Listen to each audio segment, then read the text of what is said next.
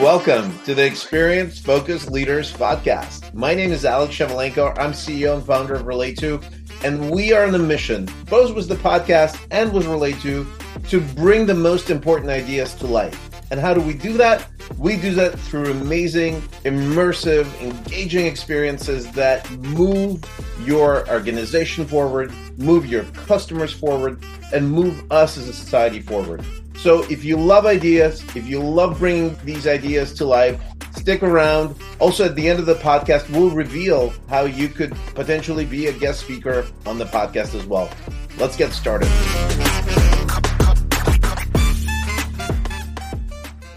Welcome to a lovely episode of Experience Focused Leaders. I'm delighted to bring to you my dear friend, Laura Gitman. Laura is actually changing the world for better, for real. Every startup founder claims that. Laura is Chief Impact Officer at Business for Social Responsibility, BSR. It's a global nonprofit organization that works with over 300 member companies, who is who of Global 2000. And Laura launched their financial services practice, has been Chief Operating Officer, and knows everything you ever want to know about all things sustainability. In addition to her Stanford MBA, she now teaches at an MBA at sustainability at Bard and at Duke Fuqua School of Business. Laura, welcome to the pod. Thanks so much, Alex. It's wonderful to see you. Great to see you. Laura, so, you were at the center of what some of the largest and most important organizations in the global economy are doing about making the world a better, fairer, juster place. It's a highly sensitive political area.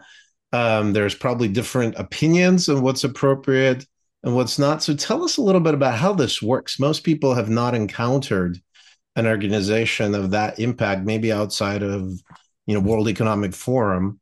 And, you just looking at the, member organizations, American Express, Coca-Cola, and so on, there's just everybody knows these products and these brands. And so tell us, how did you bring them together and what are you guys doing together?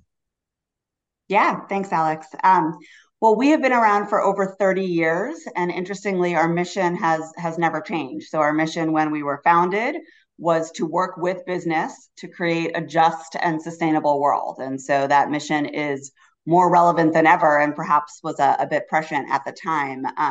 But so everything we do is about working with the private sector. There are other organizations that work on sustainability from other angles, either from policy angles or from an advocacy angle. We work directly with business and particularly with big business because we believe they have the scale of impact and the scale of ambition to be able to drive real sustainable change. And so from that beginning, certainly the work that we've done with companies has evolved, but it's always been towards that same aim. So we work with companies in four real ways. At the core is a membership. And so companies are members of BSR. As part of the membership, they get lots of thought leadership, lots of advice, lots of opportunities for networking and collaboration. We also do consulting with companies. And when we started our consulting work, we were kind of one of the only organizations that really were around that could provide that kind of advisory to companies. Now, every consulting firm in the world claims to do sustainability consulting. And so it's been sort of an interesting shift. And we tend to stay focused on sort of the leading edge work and where other players start to do a lot of work in advisory. We let them do that work, and we continue to move to the. So you let McKinsey do the cookie cutter, and you guys are doing the actual bleeding edge innovation. Okay, yep. Got it. All right. Exactly. And then we do what we call multi-company or collaborative work, where as a nonprofit, we're actually able to bring together competitors to work together on particular issues. And so we can bring sort of a whole industry along or a whole value chain to solve a particular issue. And then lastly, we do grant funded work, which helps us to do research and thought leadership, again, on some of those cutting edge issues that may not be ready yet for a company to take on themselves, but they will need to in a few years. And so the grant funded work lets us do that kind of research and stay ahead. And so, who's your primary audience, right? Like, who, do you engage with the sustainability teams, Yeah, for the most communication part, teams? it's for the most part, it's sustainability teams. And so where companies have a chief sustainability officer, that's the function. But increasingly, it's also investor relation teams and it's Right. also compliance teams. It might be procurement when we're talking about supply chain issues. And so it varies a bit. And most companies have a board committee or a cross-functional committee that actually oversees these issues. And so we do a lot of work in some ways for that cross-cutting committee as well. And so this is actually one really interesting area because I think stereotypically when people are interested in sustainability, they kind of want to join the sustainability team. But I have a quote from you from one of your lectures where you say, "I encourage students to go into marketing, finance, or whatever they desire, and to embed sustainability principles into their everyday work." And this is near and dear to my heart. To we have an audience of CEOs, marketers, product leaders. Some of them in their personal lives want to have sustainable impact, but many see opportunities to do it in their everyday work. And so, what do you think for lay folks? What do you think are like the best practices that they could bring this into small organizations or large organizations or small organizations that support their large organizations in achieving their sustainability and ESG goals? Yeah, thanks for bringing up that quote. I feel pretty strongly that you do not need sustainability in your title. And actually, we're never going to get there if the only people who think about sustainability are the people who have it formally in their title. So I think it very much needs to be embedded in the way you think about Mm, business. And if you think about what sustainability is at its core, it's thinking about your impacts and the way the world impacts you in a broader perspective, right? And so mhm, rather than only thinking about the financial impacts and the financial inputs, it's thinking about a broader range of inputs, perhaps inputs that you don't pay for, but that certainly the world pays for, and a broader range of outputs and impacts on the world. And so I encourage whatever function you're in to think about sort of the process flows and the value chain of the work that you do and where you might have a broader set of impacts if you simply expand the way of thinking about it. So if you're an engineer, thinking about materials and thinking about energy efficiency is a prime way to think about sustainability. If you're a marketer, thinking about access to your products or thinking about how to communicate some of the sustainability attributes. So I think it's important to simply think about where you have impact and to think about sustainability as well from the broadest perspectives. So when we think about it, we're not only thinking about environmental components. Some people these mhm. days think about sustainability as only climate change, for example, but we'll think about it environmentally from both a climate change and a nature and a biodiversity perspective, but also the social impacts and the Yep. inclusivity impacts and justice. And so really important to think about your employees, the communities in which you operate, the customers and suppliers that are a part of your products. And so you can think about both the environmental and social impacts across that whole suite of impacts. And so some skeptics, which are out there, will say, well, look, but these companies, they're large companies, let's say they are named, they're talking about all this stuff, right? Or maybe some of them are not talking that much, but it's a lot of talk, but then they go do whatever is profitable, right? So um let's talk about walking the talk, right? And I have a great example of you guys walking the talk, which I'd love to, celebrate. Was how you're thinking about your own marketing and your own communications with your constituents. But tell me a little bit about how do you see some of your partners, really embrace this and be congruent with the messages, with their goals, and with their mission. Yeah.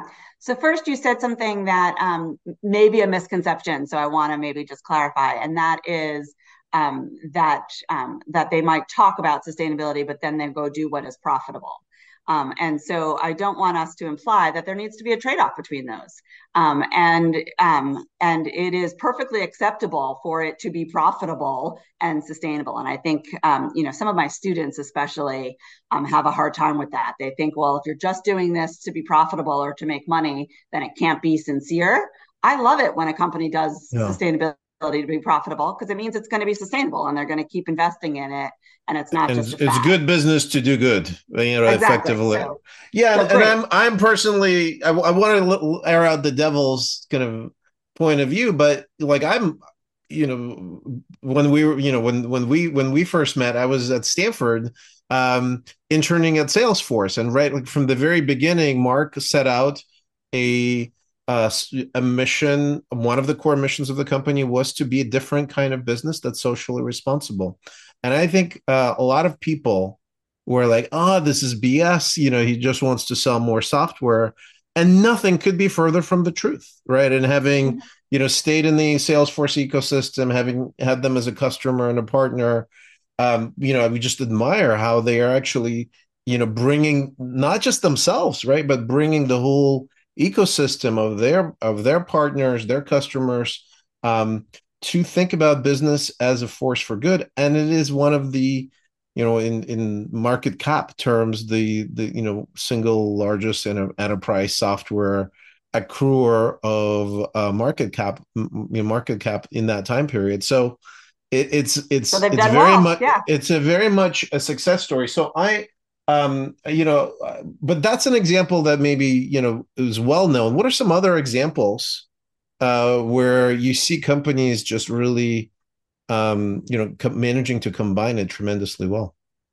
Yeah. And so we tend to avoid calling out individual companies as sort of Yeah. doing really well as best case because we think every company is on a journey. And I think that's the Yeah. other answer to your question, right? Is of course there are no big companies who are 100% entirely sustainable Hmm. because there are moving massive machines and they have impacts right now. And so a lot of it is understanding where are their most material impacts. So what I don't like seeing is, a healthcare company doing great on, purchasing renewable energy for their manufacturing, but not thinking about access to their medicine, right? Wonderful, important that they procure renewable energy, but that's not their most important impact. And so, we really look for companies to move the needle on the areas that are most material for them, that are core to who their business is. And so companies that are setting ambition, holding themselves accountable with, Hmm. with targets of where they're looking to go and what the progress has been, being transparent around when they're not achieving that. So a lot of companies over the past 5 years have set science-based targets, for example, Hmm. on climate change, right? And they've said, okay, we're gonna align with the science, we're gonna align with the global climate agreements in order to do our share to reduce global emissions. But the conversations we're having with all of them right now who have set those targets is they don't know how they're going to get there Right. because they are continuing to grow and they're continuing to increase their emissions, maybe not on a relative basis. They're making good progress on a relative basis, but it's still insufficient. And so, sort of collectively as an industry, we're looking at each other and saying, what needs to change in the system?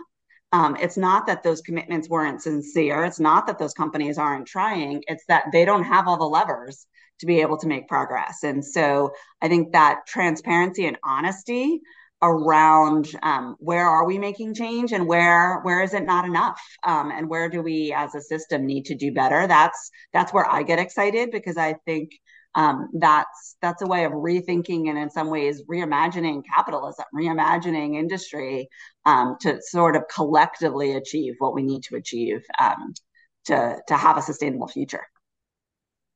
So it's basically if I put a rudimentary spin on it, it's you're trying to push people towards a Pareto optimal 80-20 type of principles where they can have the most impact and then equip them with imagination and comparison metrics of like, hey, here's for your industry, this is how you can achieve your goals, right? Because like it's everybody's in a unique journey, every company is in a unique journey, every industry has its own set of constraints, and even in the ESG rankings, right? Like their industry peers is a very important dimension. So it sounds like this Absolutely. is this is part of the value in kind of how you put the peers together in related areas or across related functions. Absolutely. I think with the one exception that we can help them collaborate on. So it doesn't necessarily have to be done in a competitive way. Yeah. Some of this progress can be done pre-competitively, in order to move the whole system. And I love that. And we did notice that this is one of the great things as we were working with chief sustainability officers around their ESG communications. We noticed um, that unlike some other departments, right, there's a much broader spirit of let's work together, let's kind of advance our industry together, and that was really wonderful feeling. So we've partnered a little bit, and this is kind of back to credit to you. It's like you've outlined that one of your goals is to be the thought leader and the kind of the spreader of ideas about what is you appropriate best practices or guidances could look like. And instead of pummeling people with print first type of content, you're looking to innovate, right, and get both your ideas in a more engaging way, but also deliver them in what we call green digital. And so you've been experimenting with that. What kind of when you look as a former COO, now as impact officer, um, like how do you look at where at your business, at your overall organization, and make sure that you're congruent? Because I think to us, like one of the tragedies sometimes is like, hey, I'm very exciting, just look at this very boring 100-page presentation about how exciting I am, or I'm very sustainable, here's a couple of trees that we killed to print out this report, right? And it's sad because I think when people reflect on it, you kind of instantly feel like a lot of credibility is lost, and sometimes you don't even have the opportunity to get to the message. And so I think I want to celebrate that you're kind of really open to trying this out. And what else are you trying to do to get your message across in a way that's congruent with your mission and supports your audience of partners in Yeah. the world? Well, and thanks, Alex, and we've been really pleased to be able to partner with you in that journey. We are not an organization that thinks about that kind of innovation or communication first, right? That we don't have a big team to be able to do that, and so making it easy and being able to partner with Relato has been just fantastic. Um, we think about thought leadership as a really critical part of how we achieve our mission. So we can't, we're thrilled to have the membership that we have, Mm-hmm. but it's less than 350 companies, right? And so while they're big and influential companies, it's still just a fraction of the kind of companies that need to be able to understand what's happening in the field, understand its evolution, and be able to learn from one another. And so it's really important to us to be able to get out content in a way that is usable and actionable by our members, but also by the private sector more broadly. And we stopped printing things a long time ago, so we moved away from paper. But I don't know that we necessarily got anywhere in terms of engagement, right? So certainly lots of posting of PDFs, emails that don't get opened, and content that maybe someone would need to spend a lot of time reading and therefore never share with their colleagues in other functions. And so Right. for us, really important that we figure out how to make content more digestible, how to make it more searchable, more practical, and ideally shareable, so that Yeah. when our core counterpart reads some of our thought leadership, they send it on to their procurement teams and their IR teams and their CFO. We want it to get to different parts of the organization to have the impact it's going to have.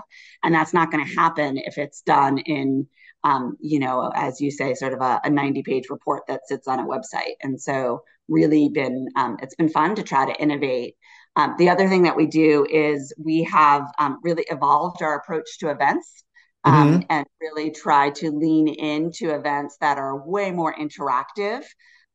There's lots of conferences out there with a panel of people all speaking about their best practices and showing essentially the same PowerPoint presentation.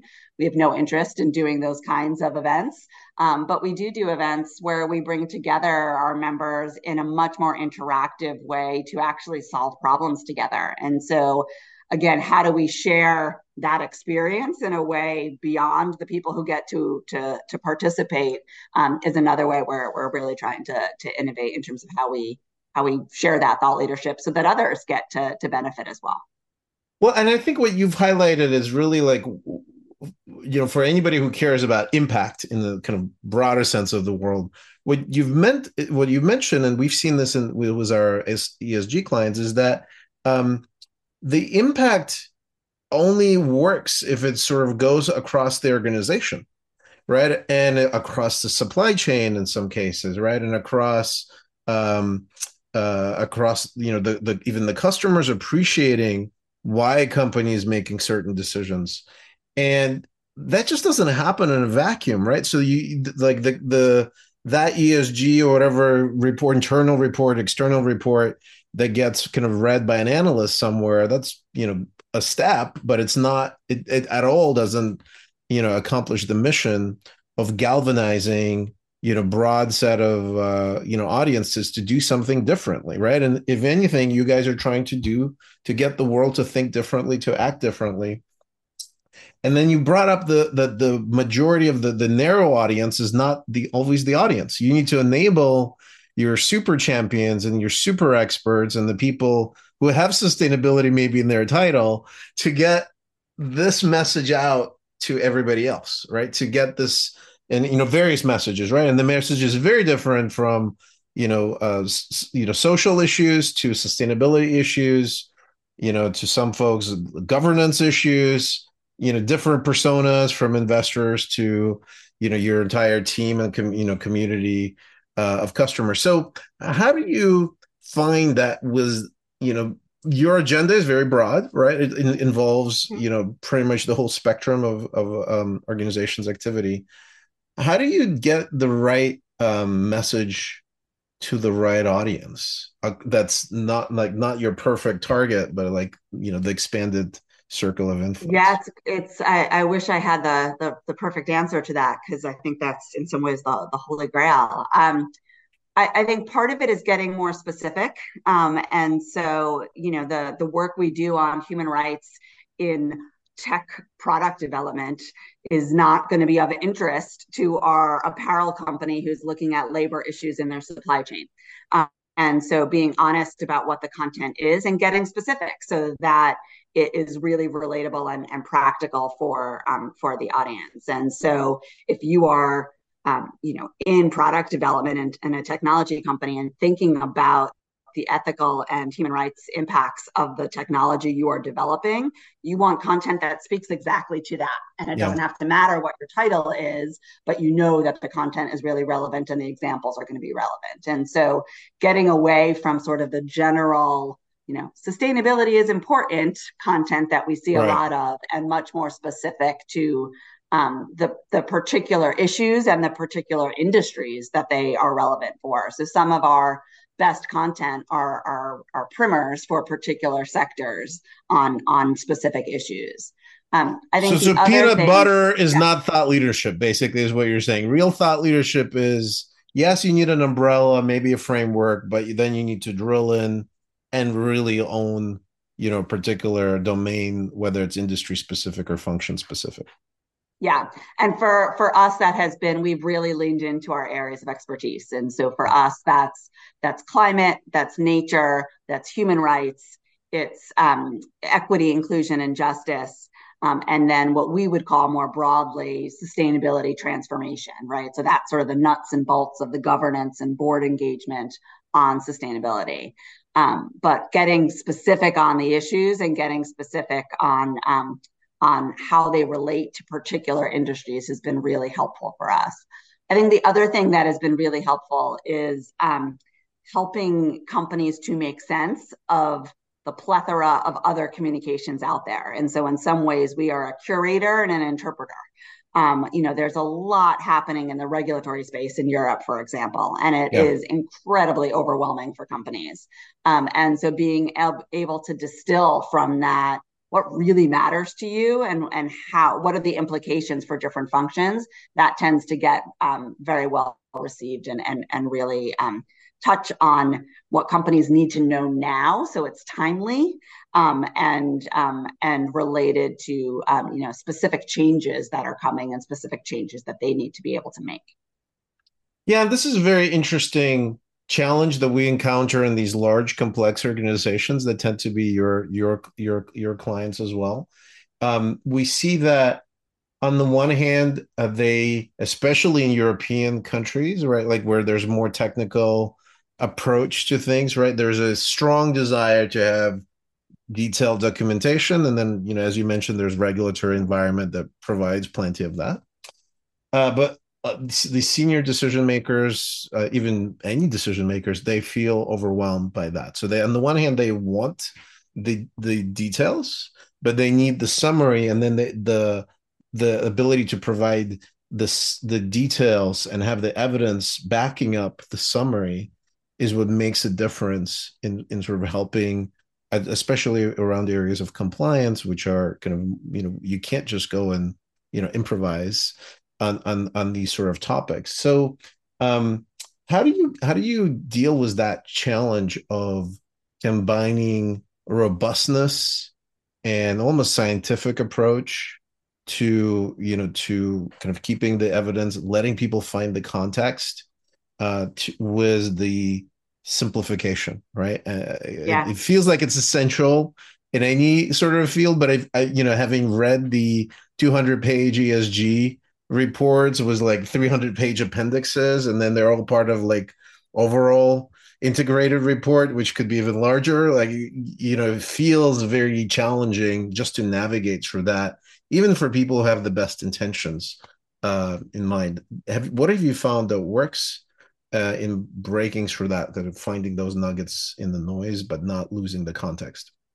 Yeah, so I think you're right. I think it's a huge challenge. And when we think about our own team, making sure that we have both the breadth and the depth that you're describing, right? So not only do you need to be able to pull up a level and be able to understand sort of organizationally what matters most, but also to be able to see the intersection points between the issues, right? And so when you only speak to sort of the functional detail, you could be a climate person who doesn't really pick their head up to think about, oh, this actually connects to the justice issues that my colleagues are talking about, right? And so being able to pull up, but also to see the intersection points is where we spend a lot of our time helping companies navigate and understand.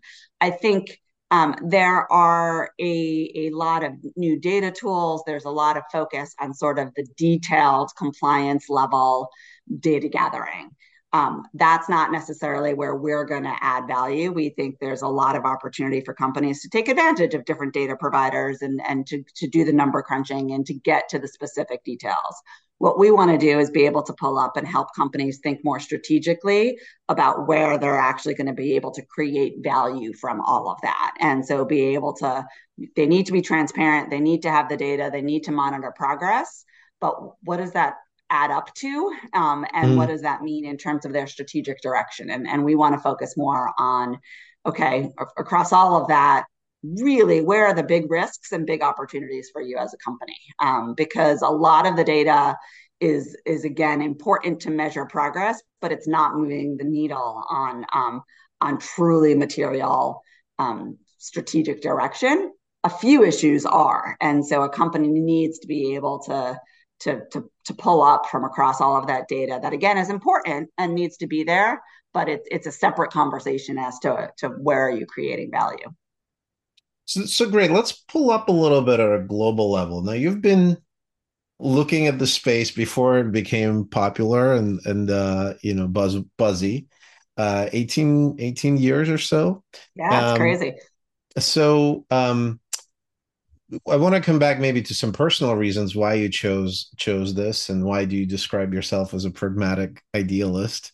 But there's this global um variety, right? Like, so when we were meeting up in Paris the other day, we were talking about, the how the French companies have separate regulatory pressures than from the US companies. um there's the political cultural environments which is leading, from terms like, greenwashing to greenhoshing, and these are sort of some of the, buzzwords that are coming up where people are not as vocal about some of the initiatives that they're taking.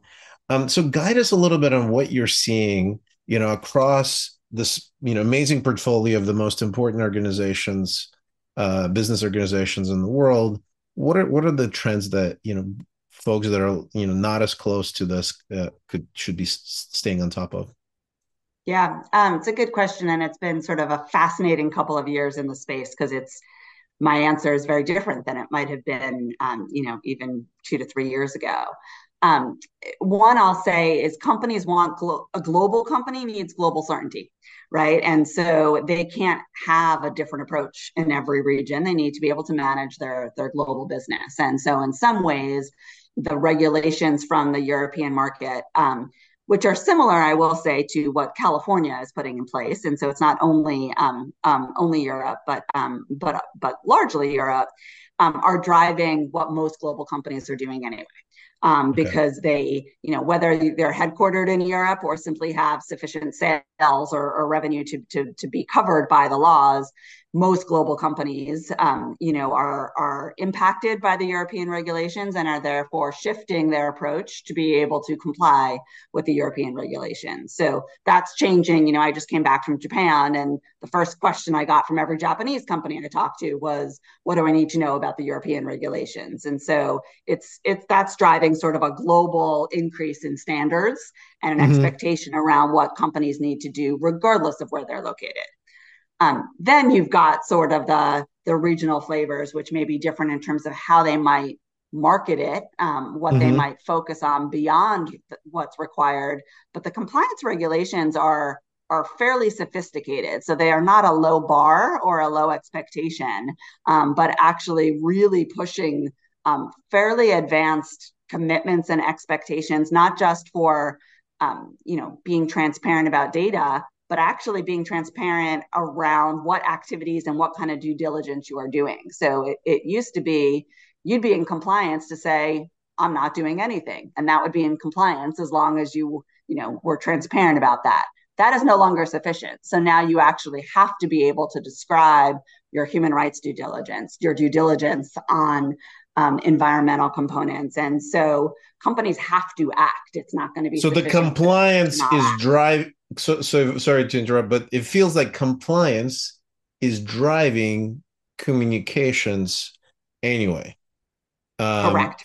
and actions, right? Like, so be like some kind of actions, at least some communications. So you can't really escape this with You a cannot escape like, it. The floor the has floor is moved. up. You don't The have to floor, market it to your consumers, yeah. but you've got to have a pretty high baseline of communication. I And what think about in the marketing it U.S., to investors, right? Like, isn't because that's a very different audience. yeah, Um, and investors within we that, there's also two, yeah, yeah. Tell us. yeah, we haven't seen any slowdown on what investors want. So, the ESG investing or sustainable investing has been booming for the past couple of years.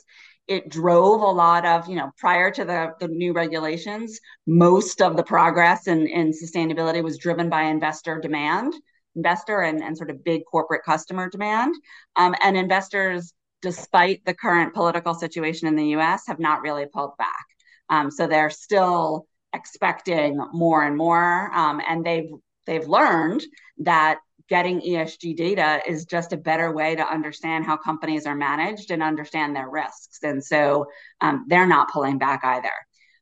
The only real pullback we've seen is in sort of the more public communications in the US Mm-hmm. specifically, Mm-hmm. because of some of the political backlash. But I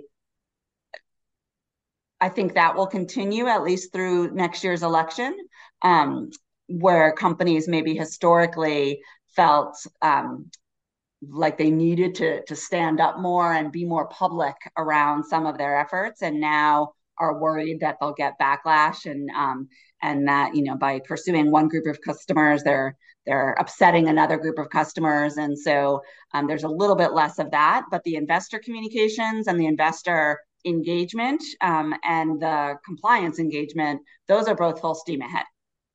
And so, for those of us that are less familiar with that, so when we say investor, right, like there is sort of asset allocators, right, and then there's asset allocators for those asset allocators. So guide us a little bit of what you're seeing. Where's the pressure really coming from? Is it the sovereign wealth fund that kind of invests in various private equity, or other, asset managers?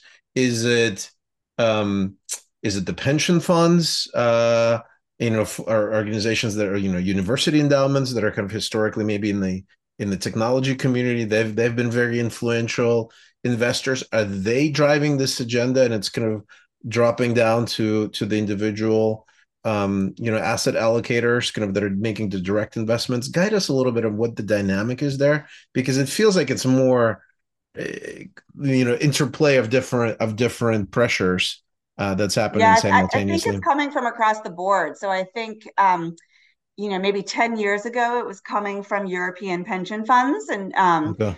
and and European sovereign wealth funds, but now it's across the board. So certainly pension funds, both university, but also private foundations, family foundations, big sort of state pension funds that are saying, if we our fiduciary responsibility is to think long term.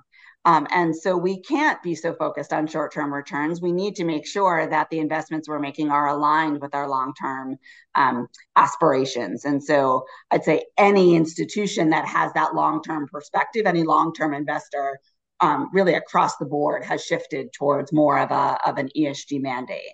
I think the second thing are younger retail investors, right? And Right. so as investors have gotten younger over time, they have started to say we care about the values that are Hmm. represented in how we invest our money. And as they've gotten more wealth and started to demand new products, you've seen asset managers sort of respond with a slew of new products that incorporate ESG factors into their investment decisions. So it's both sort of big institutional investors, but increasingly also sort of a broader set of investors who are pushing it as well. So right, and so just so like we historically, when people think retail investors is like I go and sign up and have my account and I pick a certain stock, but what you're saying is actually retail investors that still go through a mutual fund or some other kind of Or a stock 401k in the index, US. yeah, Yeah, or whatever. They have increasingly a choice when they're either picking their employee benefits and other things to pick the types of options that are in line with their values, their organization's values, and so on. correct. Yeah. So Okay. they've demanded new products and the industry has responded with developing those products. And that's Yeah, not and going to we change. They might and we change what see they're called, right, but right. the substance isn't going to change. And we're seeing this in the earlier stage in community and private equity and venture community where there's a lot more due diligence kind of around those factors as well. So it's trickling down from the larger institutions, into smaller organizations as well. So now, did you expect that this is going to play out? Like, take yourself back to, fresh out of Stanford GSB, just starting was BSR. What did you expect the journey would be like? Towards the world that we're in today. Was it chaotic kind of at the time, and that you were kind of one of the few misunderstood kind of folks, and now it's like really empowering that you see entire community build, or did you expect that this would be just a question of time?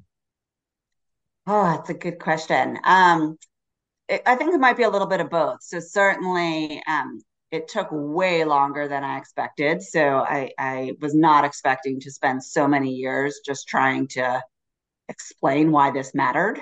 I think I thought that would be quicker, candidly. Mhm. I remember writing a research report. What year was that? Maybe 2010 on, ESG investment is just good investments. And it took kind of another decade before the investment community really got there. And that's not to give kudos to myself. It's actually to say, my God, what happened over those 10 years, right? Why did it take so long?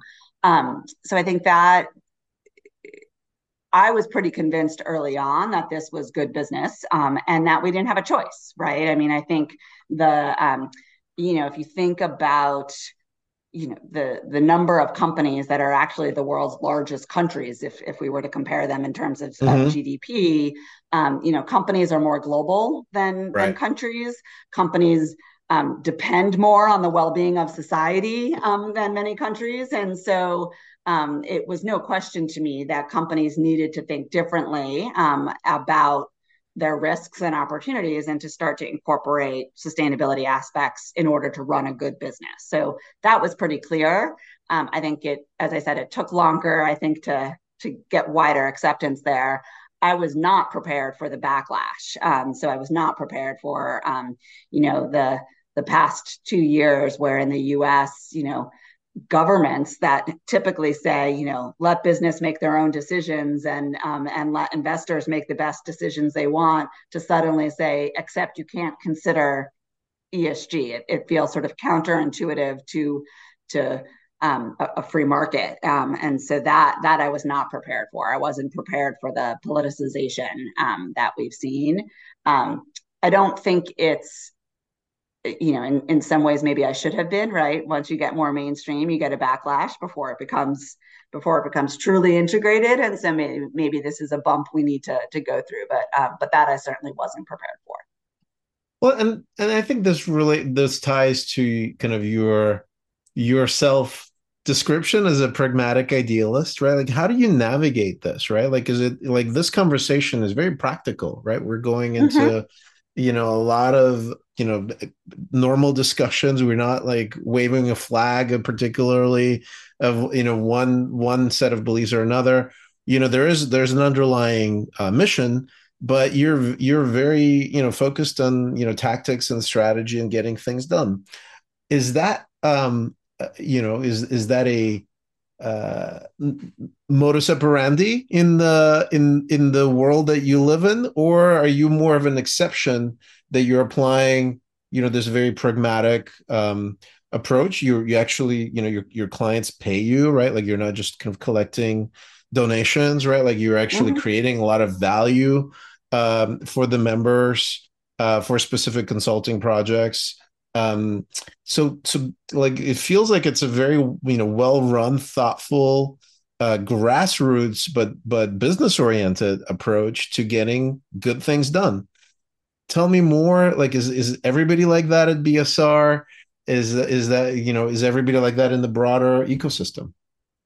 So everybody is certainly not like that in the broader ecosystem. I do think, and I think part of why I've been at BSR so long is because it is really core to our culture and our theory of change. And so I think we have a unique value proposition that happens to align with the way I see the world and how I think we're going to get things done in terms of the corporate sustainability. So it's very much a BSR mo, but it's not in the field. And what we find in the field more typically are one of two things: those who are only doing this because there's business opportunity, and again, there's value in that, but that becomes a little bit of telling a company what they want to hear and not being willing to push them to be more ambitious and to have the kind of impact that they could have, right? So if you're only doing it from a pure business perspective, I think it stops short of the systemic change and the kind of ambition that's necessary. So we are proud of the fact that we have to earn our living, right? So we don't get donations. Mhm. We advise companies and they pay us for what we do, but they also pick us because we're going to push them and we're going to tell them the truth and we're going to lay it out in terms of the context of what society needs. We're not only going to tell them what they want to hear. So that's the sort of the business only side. The other side is a little bit more of a think tank or an advocacy organization that, from my perspective, takes too much of a purist view. So they'll Mhm. only work with the companies that already are committed.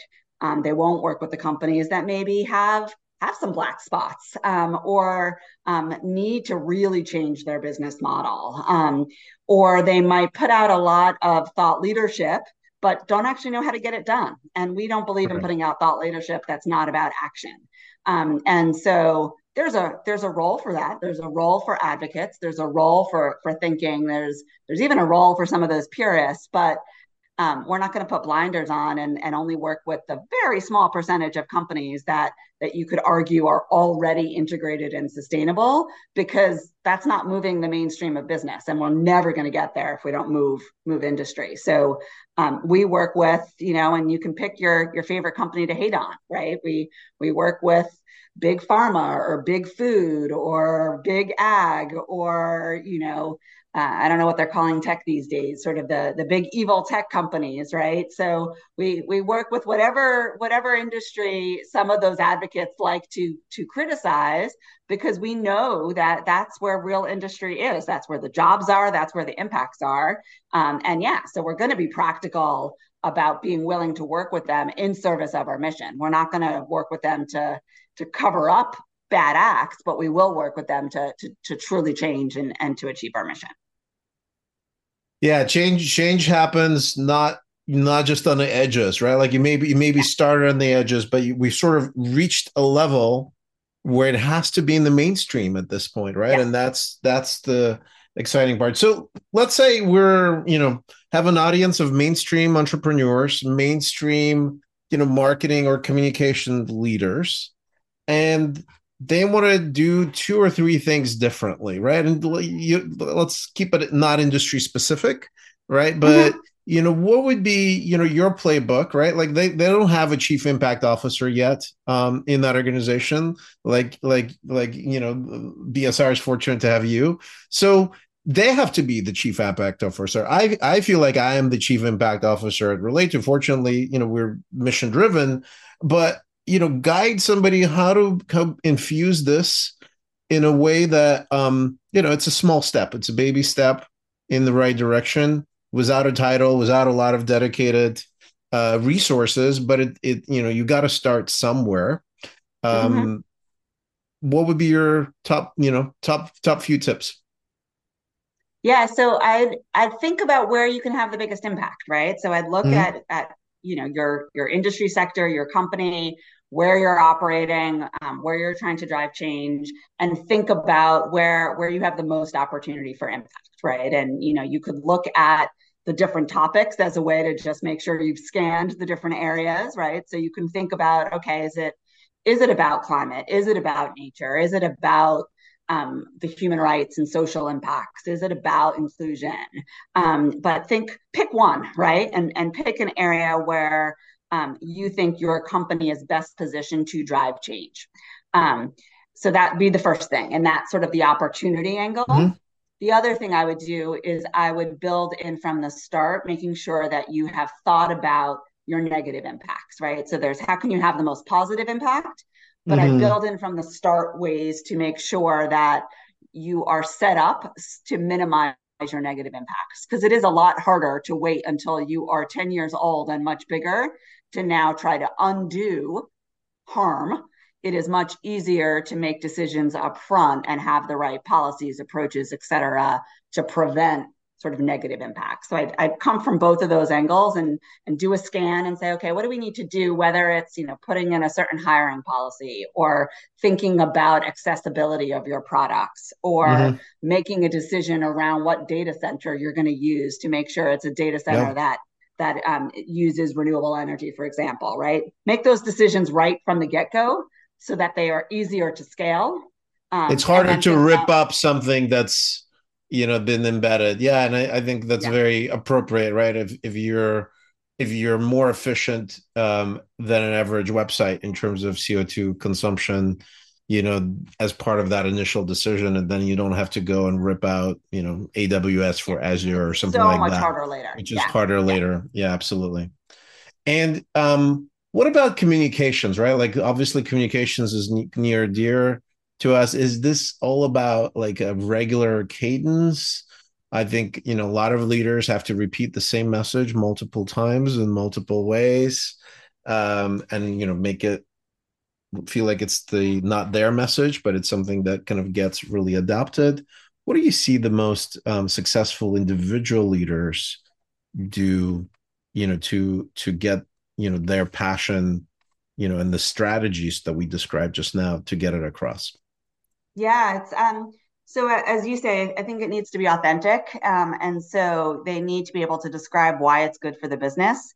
If it looks like it's a side pet project, it's going to be received as a side pet project. So being able to speak about it in the language of your particular business, in the language of your customers, and your USP is really important. And so I think leaders who get it, maybe don't use the word sustainability, right? They use the words that are relevant to who they Mm, are and what they're trying to accomplish. I think the other thing is to think about communications not as a one way um, push, but to really allow for input and dialogue. And so I think the companies that do it well hmm. don't think about this as a one directional communication, but about engagement, right? It's an Right. opportunity to put information out there so that your employees, your customers, your business partners can realize the opportunities to help Yeah. you, and to give ideas and to innovate and to collaborate. And that's Yeah. that's where it gets really exciting. So yeah, so we want a kind of a concrete example that jumps to mind when we see some internal communications about various either social or sustainability initiatives. A very simple thing of like embedding a form that is actually allows people to nominate success stories or tell that or kind of sign up for projects or initiatives immediately transforms it from information that gets forgotten if it ever gets consumed to okay, well, I can influence the next report. I can be our project is doing something great. Let's recognize the people that are driving this initiative. And I think that it feels like a lot of corporate initiatives have historically been very command and control Yeah. structure. And so what you're saying is for meaningful change to happen and for this to feel like it's truly authentic to the entire organization, people need to find their own words, their own initiatives. Am I hearing this correctly? Yeah, it's really validating, right? To say, oh, I contribute to that, right? So I'm not just hearing something and forgetting it, but I see my own connection. And again, that can be within employee teams, but it could also be, your community partners or your supply Right. chain or your customers, right? If Yeah. as a customer I see how I am a part of your journey and your impact, that's going to feel good, right? That's going to feel validating, and I'm going to want to continue to invest in that partnership. Amazing. Well, Laura, thank you so much for sharing what you've done, what you're working on, being so authentic and being true to your passion was driving, business driven social change and social responsibility. How can people find what you guys are up to at BSR, engage with you personally? Tell us a bit Yeah. about that. So you can come find us at bsr.org. All of our thought leadership is publicly available there. So we really want it to be as widely utilized as possible. You can sign up for our newsletters. You can contact any of our team members. So if there's particular industries or areas of expertise that you're interested in, bsr.org is sort of a good one-stop shop for everything that we do. Amazing. Thank you, Laura. Absolutely. Thank you, Alex.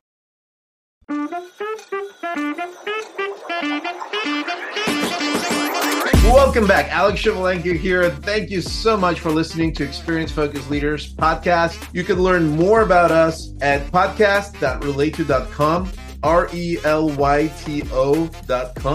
Obviously, we would love for you to send this to people that you know who would be great speakers, or just share the nuggets that you took away from this episode with your community on social. And you could learn more about what we're up to on relate2.com. You could certainly connect with me on LinkedIn, where it's just very easy to spell my name. You have to have a master's in Ukrainian. It's Shevelenko, Shevlenko.